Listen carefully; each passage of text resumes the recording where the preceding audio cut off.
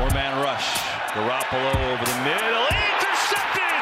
It's picked off! And there was movement. It might be a free play is what it is. Tannehill senses. Going to throw it deep. A.J. Brown. He's got it! Big play! Down to the 30. Tannehill fires. Caught! Brown again! He's on fire! Garoppolo surveying end zone. Caught for the touchdown. Ayuk's got it! Coming down to the final seconds. It'll be a 44-yard attempt from Randy Bullock. And he's got it! Well, what do you know?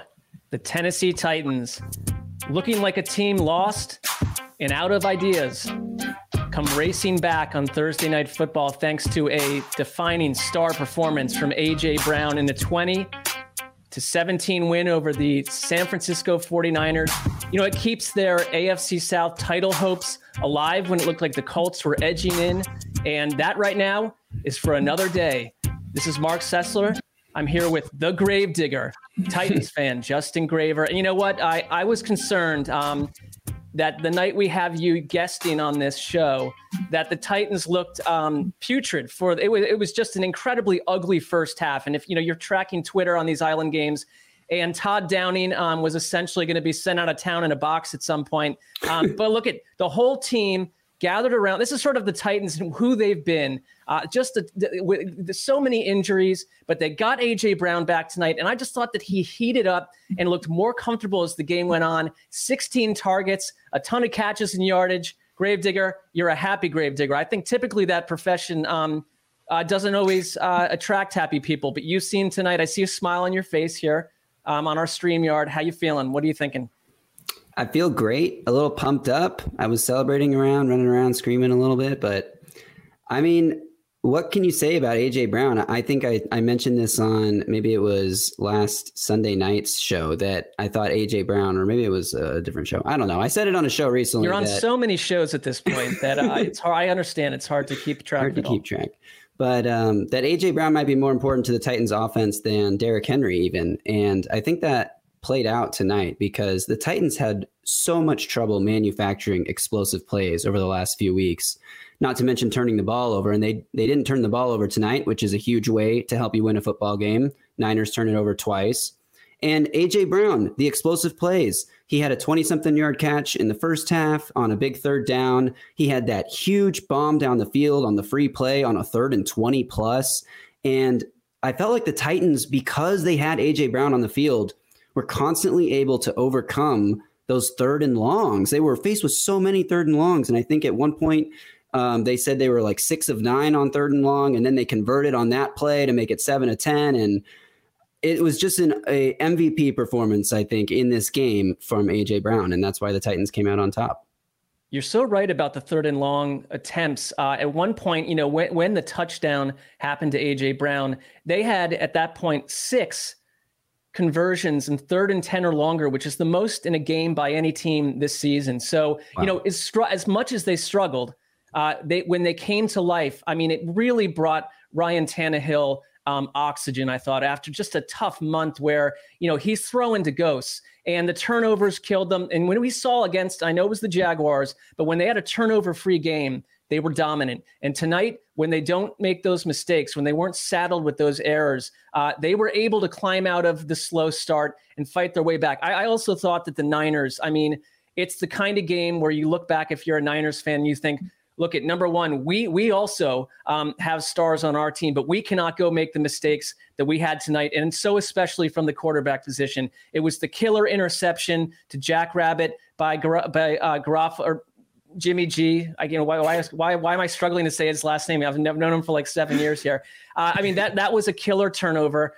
He had the missed deep shot to Kyle Juszczyk, which would have been another score. He had a terrible interception to open the third quarter. I mean, we were texting during this, and it was just like points left on the board, and it led to you tweeting at halftime. And I didn't think it was just a sunny fan type of tweet. It was, you could see this like not a game where the Niners did not close the door. You said the Titans will win this game, watch, and bang, you were dead on. I mean, I think that the Niners come out of this, and I know that, we're not going to Trey Lance probably at this point, I know people are talking about even the Alex Smith to Kaepernick transition on a playoff type season years ago. That's possible. I mean, anything's possible, but Jimmy G, just when you get this version of him, it's hard to overcome. It's like it kind of left George Kittle out of the mix. I mean, Deebo Samuel had another, to watch him and A.J. Brown go, punch for punch. He had that huge catch that set up the touchdown to tie it late in the game. So it's like these are two teams that in a way, it's just like there's not a lot of margin for error. But Jimmy G has floored them a couple games in the last month that leave them, I know they're still the 6th seed, but leave them wanting and wondering what their ceiling is when you're going to get that kind of quarterback play. I think they will only go as far as he can take them and as far as Shanahan can scheme around his deficiencies. I thought the Niners' opening drive was brilliantly drawn up. They had a couple of those bootleg plays that got players in space in the flat. It felt like, I'm not sure if this is exactly true, but it felt like every passing play on that first drive was off play action, which had the Titans defense all discombobulated and out of balance. And then the Titans defense stepped up, and after that scripted drive and the one right after it where the Niners went all the way down the field and threw an interception in the end zone, from there, it felt like the Titans defense got it together and kind of understood how to stop, at least slow down the 49ers playmakers, especially. I mean, Deebo Samuel had his amazing game, but Kittle and Ayuk and Jeff Wilson too were pretty much taken out of the game. And I think that the Titans defense did a really nice job adjusting and stopping those guys. Well, their defense has just come up big in certain games here. And it's like, I really think the journey that they've been on and for you as a Titans supporter, I mean, it looked like a team just heading in the wrong direction, too anemic. But now they've got the Dolphins and the Texans, and by the nature of sweeping the Colts, I mean, they've got wiggle room. They're going to win this division, barring a disaster. I mean, I'm not convinced they're a better team than the Colts right now on any level. But when you get these guys back, you start to remember, and I don't like saying remember the Titans. That's extremely, I didn't even attempt to do that. That's hideous. But you recall what this team was when they were, I think, the best team in the AFC early in the season. And the Niners, their final 2 games against the Texans and the Rams, they're going to make the playoffs, barring, I mean, the Rams game will be, but even if they lose that, they've got the tiebreaker over teams like the Vikings and others that are sort of hanging around. So it's not a crisis. It's just that I think that you find out, yeah, the Niners drafted this quarterback for a reason. Trey Lance and his, other rookies are just playing. They've not done that with him. And a flip side, I thought for Ryan Tannehill, I mean, he's such a great athlete that great run that he had down the stretch in late in the game mattered. And you just remember that, it was last year when you had A.J. Brown that he would take these shots where he would get thundered titanically to the ground, but complete that 45-yard pass down the field. And with A.J. Brown back, and then when you get Derrick Henry, it's like, you know what? They did the job. I really think that Mike Vrabel has created a culture where they survive. They survive these things, and it came real close. This was another example of razor's edge. We've talked about it with the Titans for a bunch, but you've got to be feeling good as a Titans supporter and analyst just to see how they escaped tonight. Yeah, and when it was 10-0 at halftime, I thought that was such a huge bummer, like a deflating sequence for the Titans when it went from Deontay Foreman breaking one for a long touchdown and then 2 flags on the play, one on him for face masking, which he didn't even touch anyone's face mask, and a second penalty on the Titans for a hold that was a really, not to be biased as a fan, but felt like Jeff Swaim's hands were inside the shoulder pads, pretty tight, and Greg Olsen even said so on the broadcast, and yet the flag came out, and the Titans to not even come away with points from that drive was such a bummer, but I felt encouraged by the fact that they showed the ability to at least make a play like that, even if it didn't count, and that's when I felt that the Titans were going to come out in the second half and get the ball to start the half and possibly go win the game. That's why I tweeted that, and we were texting a little bit during the game, and I said, it feels like games like this always flip. When it's like a 10-0 halftime game, the same thing happened earlier this week with the Browns and the Raiders. Weren't the Browns up 10-0 or 14-0 at halftime? And then like right in them, it's like they climb back into it. Yeah. I mean, they climb back in. So I think you're so right. In these TNF games, we understand that there's a zany DNA throughout the bloodstream in these games. But yeah, like the Niners should have been up 24-0 at one point. It's like, and had they done that, I think it changes sort of everything that the Titans could hope to do. But to have the advantage or the disadvantage just to be 10 points, it's like, then you have your best player becoming comfortable. It's like I think they noted, correctly that he didn't get to practice, and we don't really track that sometimes. But it's like, what was his warm up over the week to get back into game, mentality? And it's like you just saw him becoming more comfortable in his own skin as the game crept along, and then really it seemed like the door was wide open for Tennessee. So a massive victory. I have a question for you though. How did you become a Titans fan? I don't know if we've covered a lot of things about you. This more a mundane aspect of your existence at the moment. How did that happen? I wish I had a more interesting answer, but when I was really young, I grew up in Dallas. When I was really, really young, I was a Cowboys fan because the Titans were still the Houston Oilers. And when the Titans moved to Nashville and became the Titans, for some reason, as like an 8-year-old kid, I loved Eddie George. And when I was 9, the Titans went to the Super Bowl and they lost to the Rams by 1 yard. And I just felt so much heartbreak for them losing that Super Bowl. And I loved Eddie George and I loved watching Steve McNair, that I just decided I'm going to ride with this team because why not? I don't know. And here we are 15 years later. I think that's a very pure origin story. I enjoy that. I also thought you were getting a little spicy tonight. I enjoyed this. PFT, at some point during the game when the Titans were, dealing with some issues, put out, "Are the Titans frauds? ? Discuss." And then you just, you quote tweeted them and just said when they were coming back and starting to feel like total raging fire, "Yes, discuss." I like what you're doing tonight. You're feeling yourself a little bit. You deserve it. It's a huge win for them. I mean, had they lost, I think that you'd have to be questioning a lot of things about the earth right now. Yeah, really. I do want to say about the Niners that I think their defense, the Titans have been pretty great on the ground the last few games, even without Derrick Henry.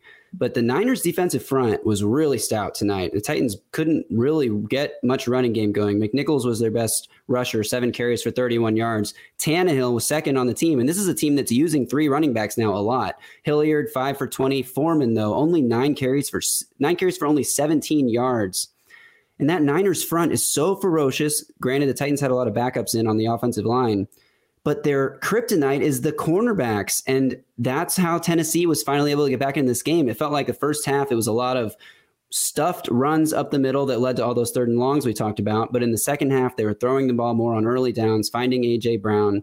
And I think the Niners are going to have to figure out how to overcome these weaknesses in the secondary if they want to do anything in the playoffs this year. You are right about their defense. They're 5th in DVOA since week 10, 9th against the pass, and it's not looked like it sometimes, but 2nd against the run, behind only the Rams. So that has been a strength for them. Ambry Thomas, I think, has just had a rough rookie season and a rough December. I thought he made some plays tonight. You can still see him playing with confidence. And if he can round into shape over the next couple of weeks, and it will be necessary, that'll help a lot because they have been victimized. he specifically through the air. And I think tonight's just like, by the way, when you're going to get A.J. Brown turning into what he was, from half on, like no one in the league stopping that. And we've seen examples of it in the past. It's the kind of thing where if you get 3 or 4 games like that from him in a row in January, we have no idea where this team will end up. It is an example that it's a star-led league. And they just have been playing without those guys. And it hasn't been there. It hasn't, to your point about him being, as valuable, if not arguably more than Derrick Henry inside that offense. We all get who Derrick Henry is, but they have been able to run the ball yardage wise. It's just that I think that when you're dealing with Derrick Henry, it's like, it's a little different than Foreman and the rest of the cast of characters. But they have just been missing so much through the air. So this was a godsend this evening, and they got just enough. It's a huge win. I don't know if we need to, beat this dead horse anymore at this point. We've said it all, but is there anything else you'd like to add about what you witnessed this evening? I have confidence that the Titans could potentially win their next 2 games and make a playoff run with Derrick Henry back. As a Titans fan, it feels pretty nice to see this team finally kind of snap out of the offensive funk they'd been in for quite a while. So those are my final thoughts. Good. Well, I'm glad for you. It keeps your spirits high during this Christmas season. I think it's probably going to be the opposite how I'm feeling after the Browns are like walloped by Aaron Rodgers and the Packers in like 6-degree Green Bay skies, at 11 a.m. Western time on Christmas Day. That's the present I'll be opening, I suspect. But your present is shinier, and I'm happy for you. Fare thee well. And Greg should not have locked against the Titans. Poor guy. I tried to warn him, but he didn't listen. Well, he's sort of out of the race. I think he's gonna do something evil with the locks. Well, he's lost the power to take that part of the show away from us. So, right. Too bad for him. All right. Anyways, all right. Thanks everyone. We've got a lot coming up. We've got our Friday Network show tomorrow, which airs at 4 a.m. on the West Coast on Saturday. So I know all sorts of young people will be up at that time. And we've got our Sunday flagship show as well. Gravedigger will be back in the studio along with Tamposi and the rest of the crowd that night. Good evening.